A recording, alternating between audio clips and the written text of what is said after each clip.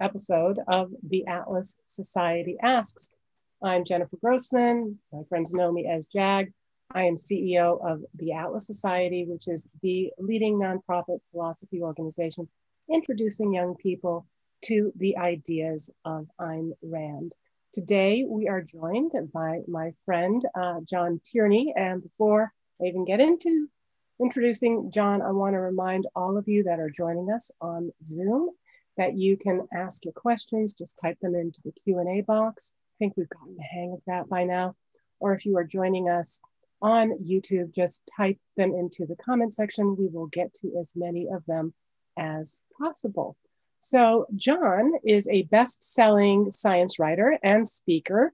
He is the best-selling author of several books, including most recently, The Power of Bad, which explores the brain's bias for negativity and the impacts of that bias, and provides strategies to overcome our wiring to focus on the worst. He is a contributing editor to City Journal, the quarterly publication of the Manhattan Institute. During his many years at the New York Times, Tierney was a science columnist, an op-ed columnist, and staff writer for the Times Magazine. He is also a newlywed, having won the heart and hand of one of our previous webinar guests, Helen Fisher. John, thanks again for joining us. Thanks for inviting me, Jennifer. I am such a fan of you and the Atlas Society, really just fighting the good fight. And I'm happy to contribute. Spectacular. So, of course, so much has changed since we were able last to meet in person, although I'm really thrilled that we've been able to connect with both you and Helen on our regular happy hours, not so happy hours. But, you know, one of the things that is going on for so many right now is we've lost trust in a lot of our institutions, especially with COVID and the way that politicians have handled it. So you have been writing about the lack of science in the decisions by politicians on how to handle the pandemic. What science are they ignoring or failing to incorporate? It's become this politicized science. You know, it's a problem that I've written about in City Journal about the left's war on science, which is the real war on science. And people talk about right-wingers being opposed to it, but really just about all the pressure to distort it comes from the left. And there's so many other previous examples, but this really showed it, where before the pandemic, the expert, you know, there were no expert recommendations for lockdown. People considered that the harms would outweigh the benefits. This was not what the CDC, what the WHO did. And then suddenly during this pandemic, I think, you know, partly in response to Trump, partly in response to China, that became suddenly the accepted solution. And there was, and so anyone who opposed that, it was vilified, became hard to publish papers on this. You know, anything questioning the narratives that lockdowns were the right thing. You know, Scott Atlas, you know, finally Trump, you know, brought in Scott Atlas from the Hoover Institution, who had actually looked at, you know, what are the lives lost due to lockdowns versus the lives saved. But he was vilified for it. His colleagues at Stanford, you know, wrote a letter denouncing him. But these other scientists who did the Great Barrington Declaration, trying to, you know, to take a different look at this, they were also vilified. The media would do hit pieces on them, and you know, and I've been hearing from a lot of scientists who, you know, that if you publish anything suggesting that we really don't have much evidence, you know, after 9 months now, we still don't really have evidence that lockdowns do any good. And yet it's hard to publish that. It's hard to get that message out. And you know, that's unfortunately, you know, what's going on in so much of science today. You know, my co-author on The Power of Bad, Roy Baumeister, he's one of the most cited social psychologists in the world. And he's really worried about what's happening in his field, where it's very hard to publish anything that counters any of the progressive narratives about what men and women are like, what's, you know, societies are like. So it's a real threat to science. So, and I want to encourage those joining us on Zoom and on YouTube to take advantage of this opportunity and send some questions our way. Keep them pithy if you can. for John Tierney. So John, I recently re-listened to your book, and one of the most salient chapters, I believe chapter 9, was called The Crisis. And you suggest that when we see a crisis, we make three assumptions. One, the world will always seem to be in crisis. Two, the crisis is never as bad as it sounds. And three, the solution could easily make things worse. Well, help correct my negativity bias here, but it seems that if ever there was a crisis last week with the violence and the break-in at our nation's capital, that would qualify as a crisis. Is it not? Does your premise still apply? And also, what are some of the ways in which the quote unquote, solutions, deplatforming people, cancel culture, impeachment, could actually potentially make the problem worse? Well, the Capitol crisis, I mean, it is a crisis when you see people that day going into the Capitol. It's a horrible spectacle. But it's also a great example of how we overreact to crises and make things worse. Because, I mean, the antecedents for this really came, two things last year. One was this series of riots in response to a supposed crisis in police shootings of blacks, when in fact, the long-term trends all showed exactly the opposite. But that sort of normalized street violence. And, so that it intimidated the police from doing anything. They were vilified for anything they did against a protester. So that's one antecedent. The other antecedent is Trump creating this crisis of that he won by a landslide and there's massive electoral vote fraud and amplifying that. So you get these two, this very heated atmosphere. And then, then he assembles this, this crowd, and then some of them, do go in the Capitol. Now, it was a terrible thing that happened. It was awful to watch. And the cooler response would have been, well, at least at this point, we have Democrats and Republicans agreeing that the street violence is wrong, no matter what the cause, and that we should, take steps. And really, riots are police problems. We learned that from the 60s. There was all this talk about, you have to deal with the underlying issues. And then Rudy Giuliani showed in New York, that, riots are a police problem. And we hadn't learned that at the Capitol. So instead of actually saying, yes, let's prosecute the people who did this, that'll be a huge disincentive for this to happen again. Instead, we've got this one, the left now is just terribly amplifying this thing, calling it a coup, an insurrection, that it was some threat to democracy. No, it was never that. I mean, it was a horrible spectacle. They didn't stop Joe Biden from being named president, and they never had any chance of doing so. And so we get, in response to that, it's being used as an excuse to further inflame passions. And now it's leading to some real long-term problems, and that we're starting to see that it's being used as an excuse for censorship on social media, which is a horrible thing to see.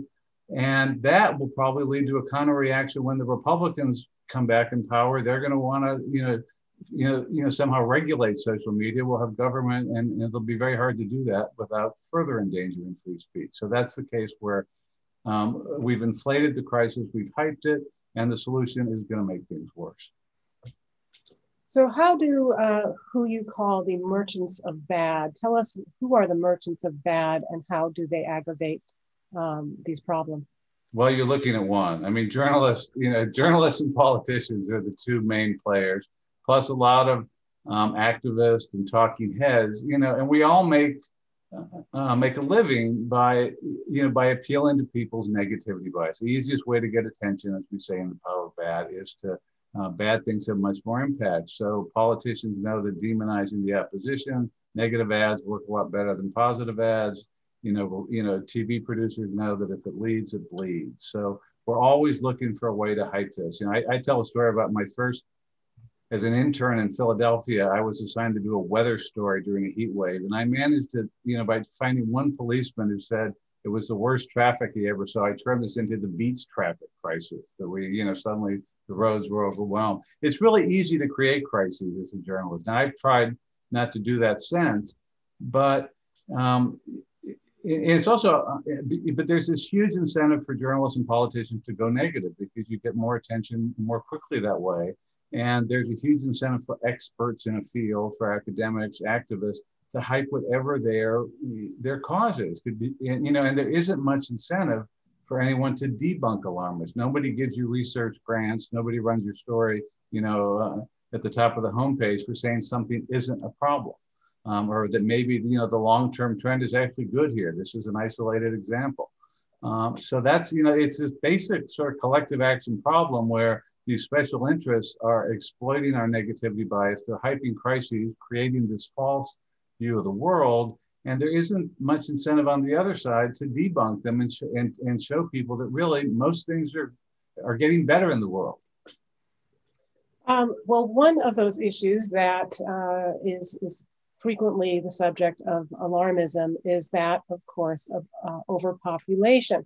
The fact that since Malthus, people have been predicting that population growth would outstrip resources to meet the needs of the population, yet time and again, that has proven false. So why is this belief so persistent? Bill Tucker, the late Bill Tucker, one of my favorite writers, he said there have always been two successful forms of demagoguery. One is telling poor people that rich people have too much money, and the other is telling rich people that there are too many poor people.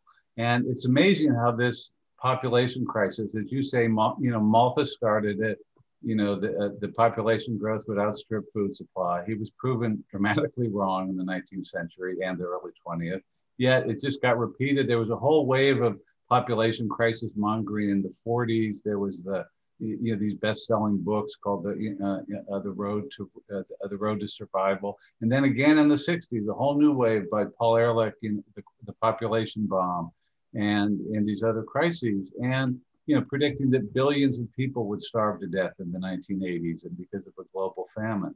And the amazing thing is that none of this happened.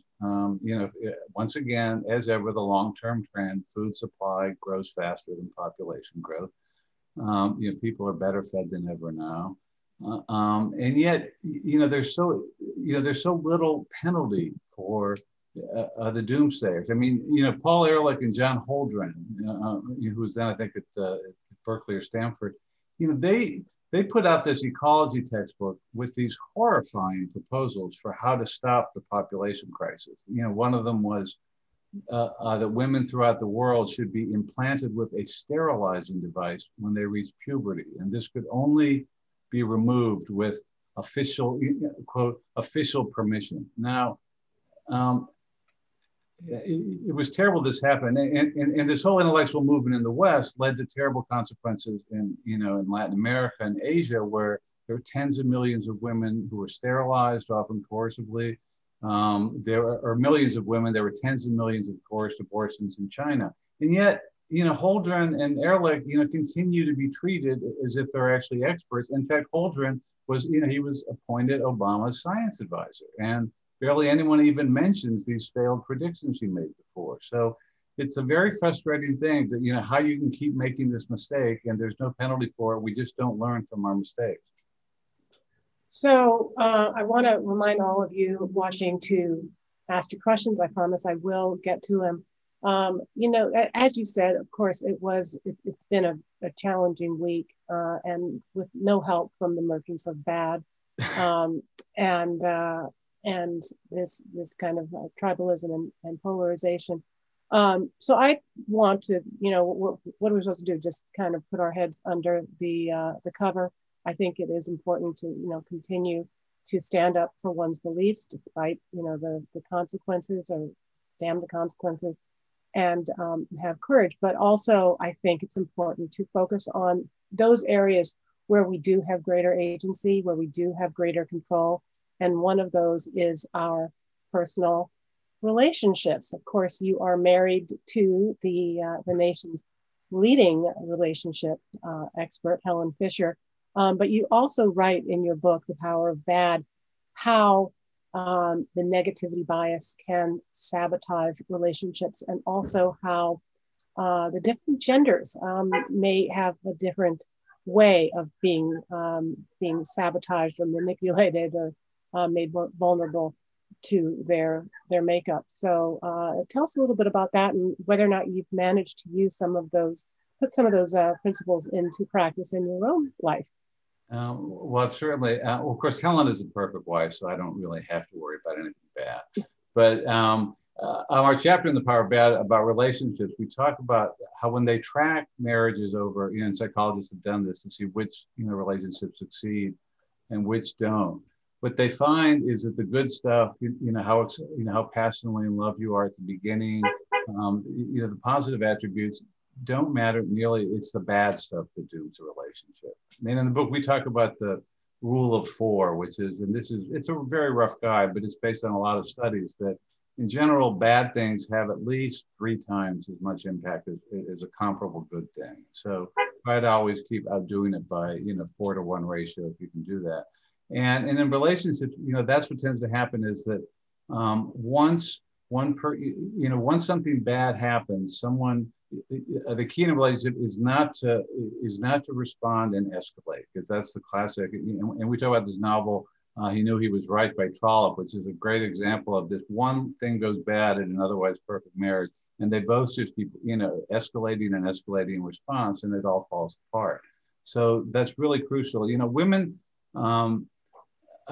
Women experience more negative emotions than men do, and so women are more likely to to find something that's bothering them in the relationship. The problem with men is that they often tend to withdraw, and then that tends to just escalate things instead of actually confronting the problem. So our advice is not to follow the golden rule, which is do unto others as they would do unto you, but it's really much more important what you don't do unto others. Is avoiding bad things in a relationship is much more important. And when something does go wrong, try to give your partner the benefit of the doubt. That don't assume that it's some character flaw, that it's because they don't love you. Try to think maybe there were circumstances that caused that. Try to do that, and try to also take an outsider's perspective or bring in an outsider, because outsiders are not as susceptible of that negativity bias. They can look at it more rationally, whereas we tend to react very viscerally when we feel that we're being wronged. Yeah, I thought that was really interesting in your discussion of that novel, in which you were saying the frustration and the tragedy was that there were outsiders, that there were friends that were trying to step in, that were trying to help them, and yet they persisted in just feeling that they were right and the other one was wrong, and ruined, the heroine. I mean, the best advice in the novel, the heroine's sister, the heroine is upset at the way her husband suspected or treated her, and he had been rude. But the sister just says, if he didn't mean anything, if I were you, I would forget it. And that would have solved, and because it was a one-time thing, but it's just it ended up ruining the marriage. So another great quote from your book is, quote, "What experts lack in accuracy, they make up in confidence and exaggeration." Have you seen examples of that, particularly with coronavirus or other aspects from experts in the past year? Certainly. I mean, a classic, there's a classic rule among columnists and pundits is, the way to have a successful career is to follow the philosophy: often wrong, never in doubt. That works as long as you're very assertive and more dramatic. But I mean, one example in COVID was that early in the pandemic, they were, Andrew Cuomo, the governor of New York, was warning that we were going to need 150,000 hospital beds in New York for the COVID patients, which is 3 times the capacity. And the actual number, the peak number, was less than 20,000. And this has been a pattern across the country. They keep saying the hospitals are being overwhelmed. We have to lock down. If you actually look at at trends, often it's the case in the UK and everywhere else. That hospitals do get busier in the fall when flu season comes, and that happens every year. And if you often look at these lockdowns have happened even when hospitals are below average. And then the consequence of this sort of thing is that in New York, because we had this ridiculous prediction of the hospitals being overwhelmed, it's off practically by an order of magnitude, that the hospital said, well, you have to let us release our patients. We're all going to be overwhelmed. You have to let us release our patients. And so the state ordered nursing homes to take in COVID patients. And that, of course, led to thousands of deaths in nursing homes. So that's another example of the solution makes things worse. Yeah, actually, we had Phil Kirpin on this webinar a couple of weeks ago. It was last week.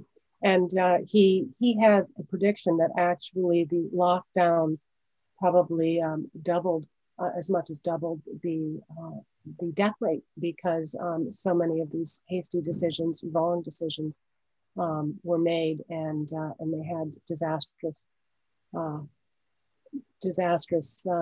consequences. Mm-hmm. So we have a few questions. I want to take one from Tanner Smedley.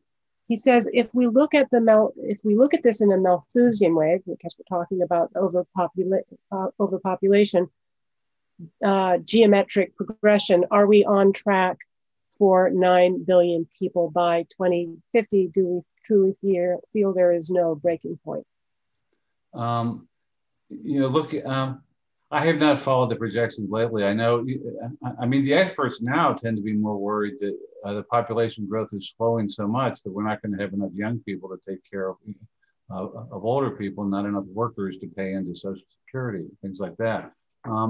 Certainly, the long-term pattern is, people have always worried that we're going to outstrip the Earth's resources. In fact, as Julian Simon and others have pointed out, resources have been getting more and more plentiful. The old saying that, that each new mouth comes attached to two hands, and that we're so ingenious at creating more resources. There's far more nature now. People, all this farmland is reverting to forest and to nature because our farmers are so efficient. There's not going to be any shortage of natural resources or food. We have more of that than ever. We're getting better and better at it. I'm much more worried about the crisis leading to basically so much overreaction that it's going to stop us from innovating or slow us from innovating and not enable us to respond. There are always going to be new problems, but we have the capacity to deal with it as long as we can, as long as we're free to do that. So in your book, John, you discuss the chicken and fox analogy, where Chicken Little thinks the sky is falling. What is the warning for us in that story that's relevant to what we're going through now? Well, Chicken Little, she was quite sincere, and doomsayers often are quite sincere. They really believe that the sky is falling. But her solution was to lead the frightened animals for shelter in the den of the fox. And so by overreacting to an imagined crisis, he creates a real one. And that just happens so often. In the book, we have lots of examples. A classic one that certainly libertarians know is the current opioid crisis, which is the same story as the whole war on drugs. That there are always people who are subject to who are prone to substance abuse, but we treat each new thing as, oh my God, this is an unprecedented crisis. If we just ban whatever this new substance is, opioid prescriptions or crack, methamphetamine, whatever it is, that'll solve the problem. And the long-term thing, so what happens once you ban something is the drug dealers start making, the street prices have been coming down for decades. The drugs are more available than ever. And they're also more compact and more dangerous than ever, because the black market encourages you to make smaller, more compact things like bathtub gin that replaced beer during Prohibition.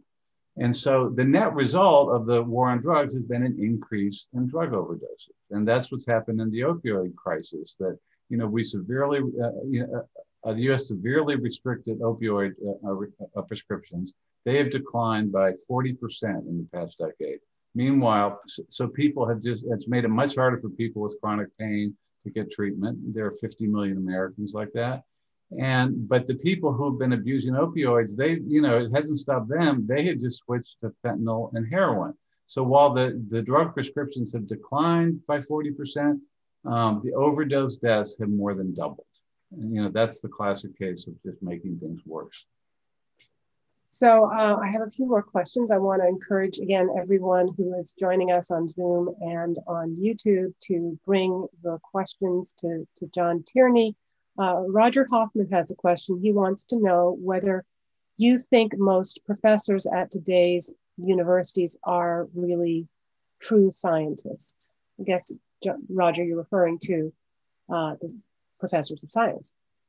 Well, it does depend on what field you're in, I guess. I mean, I think most, academics, I mean, they are trained and they do, most people are responsible. The problem has been that in some fields, especially the social sciences, they may be trained well in science, but they're blinded by their own bias, and that there's so much groupthink going on there that, in some fields like sociology, that they're more Marxist than there are Republicans. There's this overwhelming, and I've written about this. Jonathan Haidt has, about the ratios. It's 10-to-1, 5-to-1 of liberals to conservatives, and it's been getting more and more extreme, and so they get blinded basically by their own bias, that they never hear any other point of view. So that's just a basic problem. And we know, I mean, that's the whole point of peer review is to have outside experts look at your thing, people with a different point of view, critique your work. But in the social sciences today, it's getting harder and harder to find anyone who has a different point of view.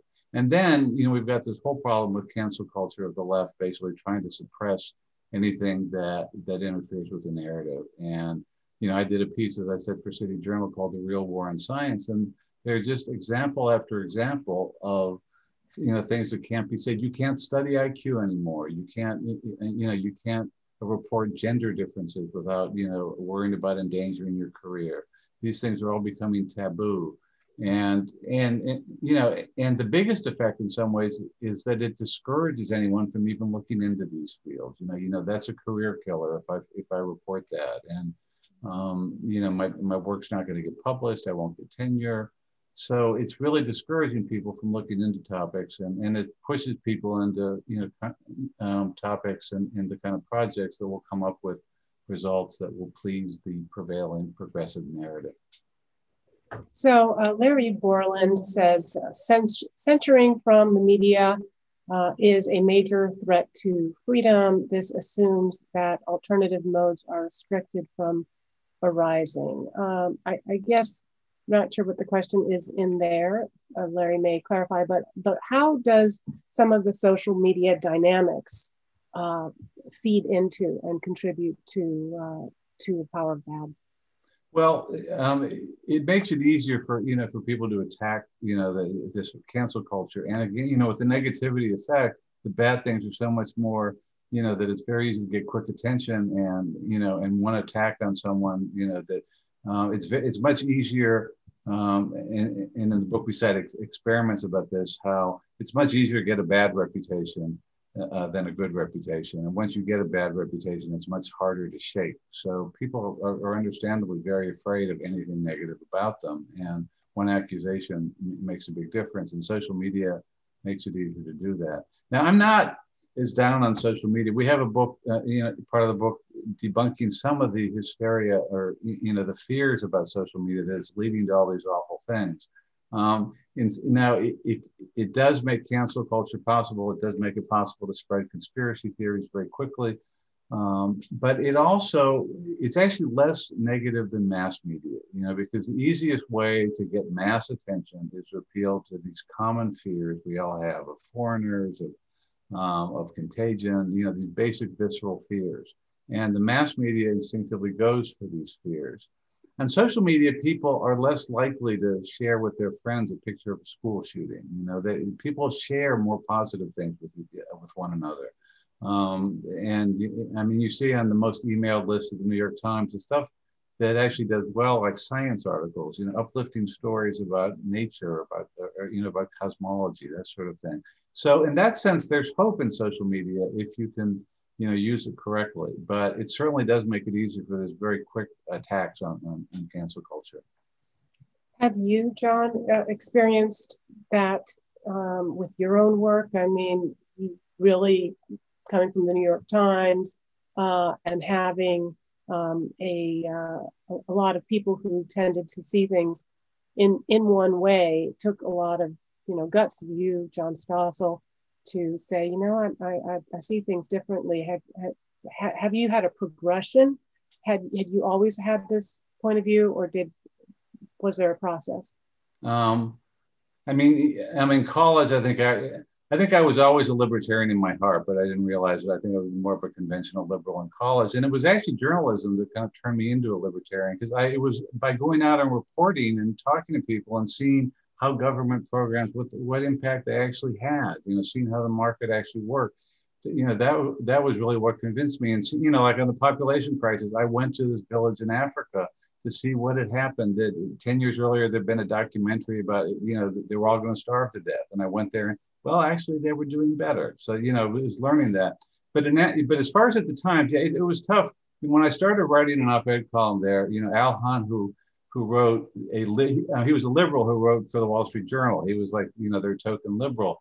And he said to me, it's a great gig, to be in there because it keeps you honest when you're writing for a hostile audience. You have to be, accurate. But his one piece of advice was don't read the mail, and that's what I found, because, I was there kind of at this, when the comments on my stories, I really did have to stop reading them because you get overcome by the negativity effect. I was amazed. There was a whole group of people who like, whenever I wrote a column, would kind of convene there to just talk about how awful I was. And, and I always wondered, well, why don't you just read someone else? But it was obviously they enjoyed it. And the most common comment, throughout my career at the Times and all my articles is always, I cannot believe the New York Times allows this person to write, So, it toughens you a little bit. And one piece of advice we have in the book is, because we all have to deal with negative comments on social media now, if you're in business, is have someone else read your comments, because the bad ones just affect you so strongly. And there's some useful criticism in it, and criticism is the best way to learn. That's the power of bad.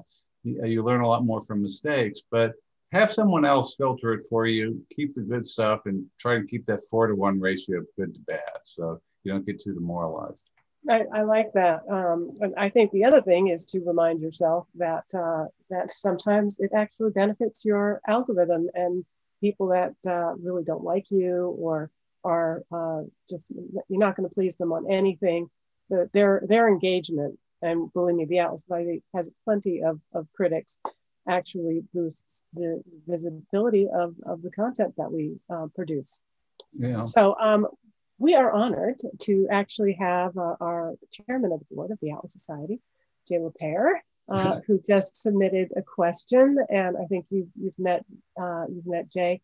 He asks, is there a correlation between the habits and mindsets advocated by positive psychology and open-mindedness, objectivity, and a commitment to truth?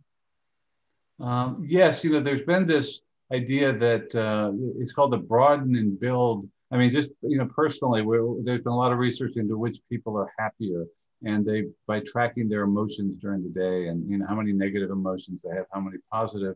And they've even done and showing that people who have more positive emotions tend to see things more broadly. It's called, in fact, the broaden and build, I think, idea. That they've even done experiments that when you're in a positive mood, you actually see that you've got a wider field of vision when you do that. And I think, positivity does help you see the world much more accurately than this constricted view of negativity, where you're withdrawing and protecting yourself instead of, looking at how things might hurt you. And so we do, and there is, one bit of good news is that there's a thing called the positivity effect, which is that we have kind of natural ways for overcoming negativity. One thing that they've studied, it's called the Pollyanna principle, that they noticed that, and this has been observed, in these studies of millions and millions of words used by people in novels and movies. We use a lot more positive words than negative words. The negative words have more impact. And there are more negative words than positive words, because we've got lots of different ways to describe each bad thing. There are fewer positive, but we use the positive ones more often. And there are techniques, and we call them in the book glad games, that we borrowed from positive psychology and other places, for accentuating the positive. And that's where you've really got to use the rational brain, that prefrontal cortex, to overcome those ancient fears, those ancient brain circuits that respond to fear. And by engaging in things like, a gratitude diary, by learning to focus on the positive, it gives you a much more accurate view of the world, and it does make you more broad-minded, I think, and much more effective that way. That the positive people tend to achieve much more. We've got about 20 more minutes, so I want to encourage those who are joining us on Zoom and on YouTube to submit your questions for John Tierney. What you just said about gratitude, I know that's a big theme that Jay and our trustees have really pressed us to explore, and which we dramatized in our Draw My Life, My Name is Gratitude. Taking a look at it from an objectivist, rationally self-interested point of view. And one of the things we discovered was that when it's not just a principle of justice, of acknowledging the good things in your life, not just a principle of being reality based, but it's also very empowering, because when you are in resentment, when you feel that other people have taken advantage of you or that are doing wrong by you, you tend to feel smaller. And when you expand your sense of the positive things in your life and your control over them, you just have a greater sense of agency. That's a great point. I mean, and it also just jives with, Ayn Rand's, ideas that government, people turn to government when they feel small and they feel victimized, and it's always been the classic strategy of Marxists to, we have to have an aggrieved class. It has to be these victims who have no agency, who can't save themselves, and we have to save them, and so we'll get the government. And then, now in modern campuses, it's the intersectional groups that have no agency really, that have to be rescued by everyone else. And, it becomes a rationale for all kinds of control over people's lives and ways to, and it's such a classic case. Aitzel Mencken has a quote about the whole aim of practical politics is to keep the populace alarmed by menacing them with an endless series of hobgoblins. And, that's the classic way that it happens. That's what, and that's one of the major goals of crisis mongering. I've written about Robert Higgs, who, and his classic book, Crisis and Leviathan, where he studied that government tends to grow. It doesn't grow slowly, it grows in spurts whenever there's a crisis. When there's a war, the military establishment expands. And when there's a crisis of some kind, we expand social services to respond to some supposed crisis. And he talked about the ratchet effect, that, once you do that, once it grows, it never goes back. So, and that's a long-term problem, I think, for people to, because it's very frustrating to watch how Leviathan just keeps ratcheting up and it never gets turned back. The military establishment never goes back to its previous size. And So would you say, John, that the bigger problem is a public, an alarmed, frightened, or in some cases, what we would call wanting something for nothing, public more demanding action from government, or is it government seizing on crises to increase its power that are the real driving factors? I think it's both, but it's mainly government seizing power. I think people do, when something bad happens, when it gets turned into a crisis by the media. I'm sure there are people now, I'm sure there are people genuinely saying, oh my God, the countries, there's going to be a civil war unless we impeach Trump immediately, and unless we have Twitter and everyone, shut down all these, Parler and all these social. There probably are people who believe that. But, when they do studies about these things, when there's a school shooting, suddenly we've got to have gun control. But that tends to die down pretty quickly. And, there's a very short term, and politicians try to exploit that. And I think what really goes on is that the merchants of bad, these special interests, are very well organized to exploit crises. That there are always these groups that are going to benefit. Activist groups will benefit. There'll be some industries that benefit from it. There'll be bureaucracies that benefit from it. There are politicians who benefit by getting attention, publicity, campaign contributions, and more budgets to dole out to people. So it's really them seizing that opportunity to do it. And, and it's bad enough what they do in the short term, as far as, the money that's wasted on it and some of the perverse consequences. But the biggest long-term problem is what Mansur Olson, the economist, called demosclerosis, which is, it's not one big, terrible consequence. It's the accumulation of it's the hardening of the economic arteries. And I think he did a great book on The Wealth of Nations, showing that, he argued that it was the biggest single problem affecting nations, even though you can't really see it. It's death by 1,000 cuts, that you just get this, these special interests get more and more regulations, more subsidies, more, it's labor unions, it's companies, it's bureaucracies growing, and it all slowly and it's all works against new people. It works against innovators because it makes it that much harder. I mean, we've seen it in COVID where, why did it became obvious early in the epidemic with the test for COVID that the FDA, and CDC, which were supposedly set up exactly for the CDC was set up exactly for this emergency. And they've been so diverted by so many other things that they, have not focused on it. The FDA is supposed to ensure that we get safe drugs, and yet they were the biggest obstacle to developing a COVID test, was getting it approved. And the vaccine, people pointed out that if there were no FDA, if Merck had been able to just offer a vaccine to people to see, who wants to take it, we would have had results much sooner on this. We would have had all these volunteers taking the vaccine. We would have had results. It would have all happened much quicker. And that's the kind of slowdown in innovation. And it makes everything so much more expensive. The cost of developing new drugs has just increased. By some estimates, it's $3 to $6 billion to create one new drug now. It's just gone up so much faster than inflation.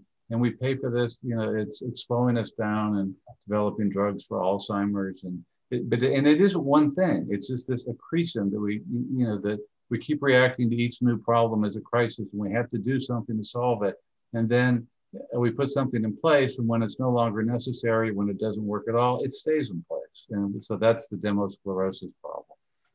So putting your advice into practice and, taking a step back from our critique and our focus on all of the bad things that have happened in this past year. And there have been plenty of bad things, and this is not meant to be sticking one's head in the sand, but out of that sense of gratitude and what are, from your perspective, well, of course, we know your wedding, your new family, but regardless, in your city, in the country, in the world, what are some of the things the good things to come out of what we've experienced over the past year? Well, good things out of the past year. I didn't quite understand the question. You want good things out of the past year? Yeah. We have seen, for example, some streamlining of regulations.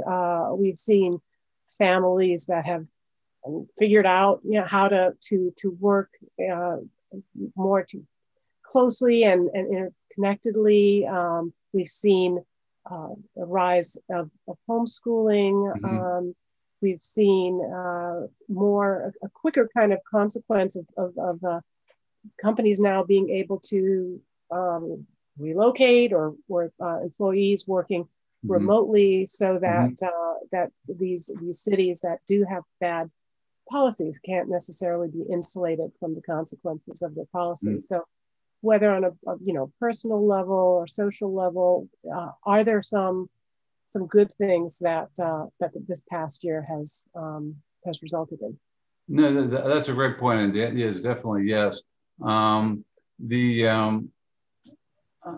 The past year has been so disruptive, and that can be a good thing. In Mansur Olson's classic look at why some economies were stagnating, like Britain in the middle of the 20th century. Whereas, and his examples of places that grew unexpectedly were Japan and Germany, because they had these catastrophic wars. And obviously people didn't expect them to recover. And yet you had these economic miracles there, how quickly they recovered and how fast they grew after it. And he explained it as that it basically the war had disrupted their power structure, destroyed all this, that it basically blew apart all that demosclerosis that they had. They got a fresh start.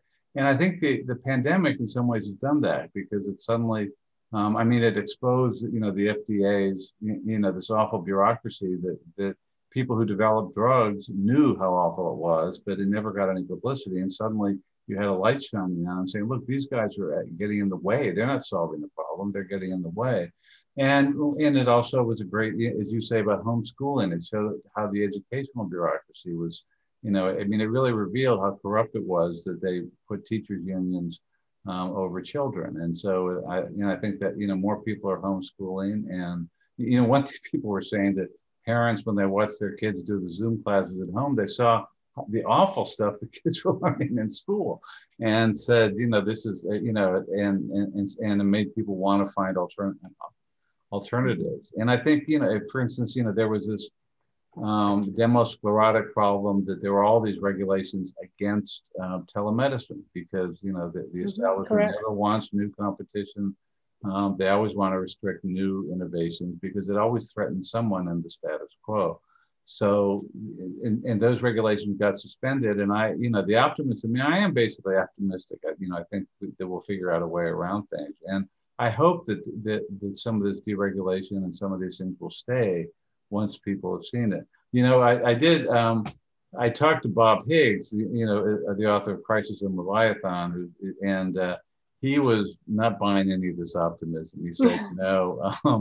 He said, yeah, some of these things might stay, but he said, I just think it's going to lead to so many reactions that will, this idea that in the long run, it's going to be much worse. And of course, we're seeing, the whole idea that you lock down society over a very small threat to most people is a very bad precedent. And, people have said that the COVID lockdowns are really a dress rehearsal for climate change, regulation, because if you are willing to shut down society over this, really threat that is very small threat to most people, well, something that threatens the planet, you can do anything. We should be willing to destroy the economy for that.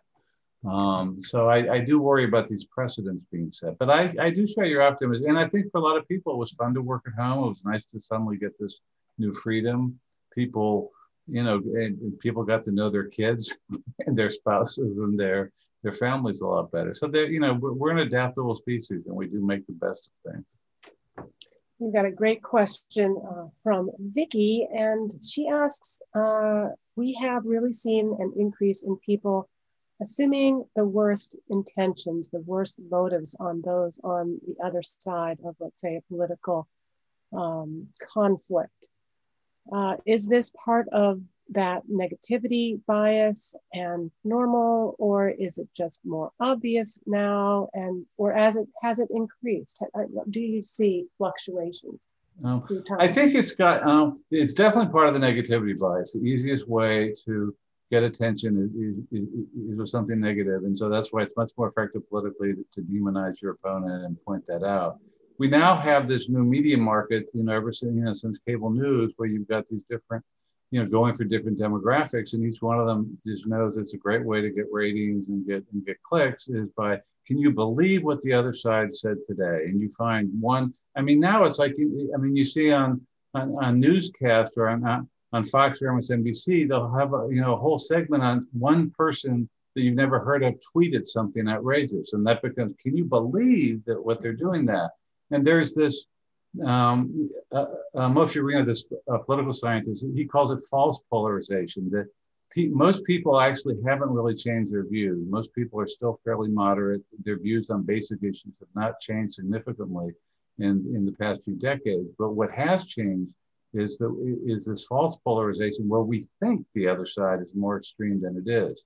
And the scary thing is that the people who are least informed, who have the most skewed view of what the other side is like, are the experts. They're journalists and politicians and pundits who have this really skewed view of what that the average Republican is this horrible racist, misogynist, and the typical Democratic voter is a socialist, with no morals, and So we've got this, this false polarization being driven by that each of us demonizes the other. And we talked about personal relationships earlier too, and there's something that psychologists call the fundamental attribution error, which is when someone else does something wrong.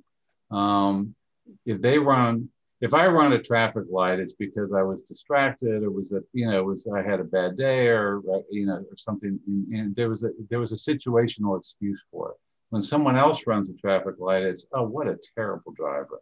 And so, and it's called the fundamental attribution error because you're attributing that mistake to something fundamental in them. So it's their character, there's something wrong with them, instead of maybe it was just circumstances. And so that's an error that it only goes a negative way. We don't attribute, when someone else gets an A, we don't say, they must be a great student. We might say, oh, well, they just got lucky or something. So it tends to go, and so we give ourselves the benefit of the doubt. We don't give it to other people. And in relationships, that's very deadly.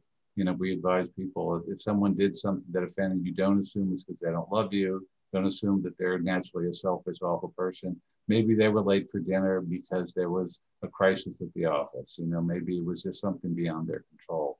And I think that gets played out in politics when a politician says something, on the other side says something that sounds terrible. Maybe it's not that he's really, a terrible person, but he just said something wrong. But, that's how the merchants of bad make a living. It's just highlighting all those excesses on the other side.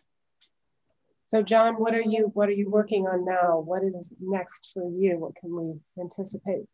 Well, I've been thinking about doing a book about sort of, the less war on science, and I'm writing for City Journal. I'm doing more stuff. I'm writing more about COVID too, about what it's done to to science there, and I'm kind of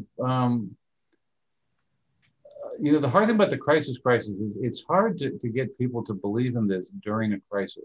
It's hard. I mean, during the COVID thing, people get so hysterical that it's hard to tell them, this really isn't the end of the world. This, and put things in perspective. And that's the ultimate solution to the crisis, and also just to feeling better about the world is don't pay so much attention to bad things. Don't pay so much attention to the news. Look at the big picture, look at long-term trends, because, almost, virtually every measure of human welfare is getting better. But, most of us, and it's a terrible problem in rich countries, that in developing countries, people tend to be optimistic about whether the world's getting better because they've seen this incredible progress against poverty and hunger.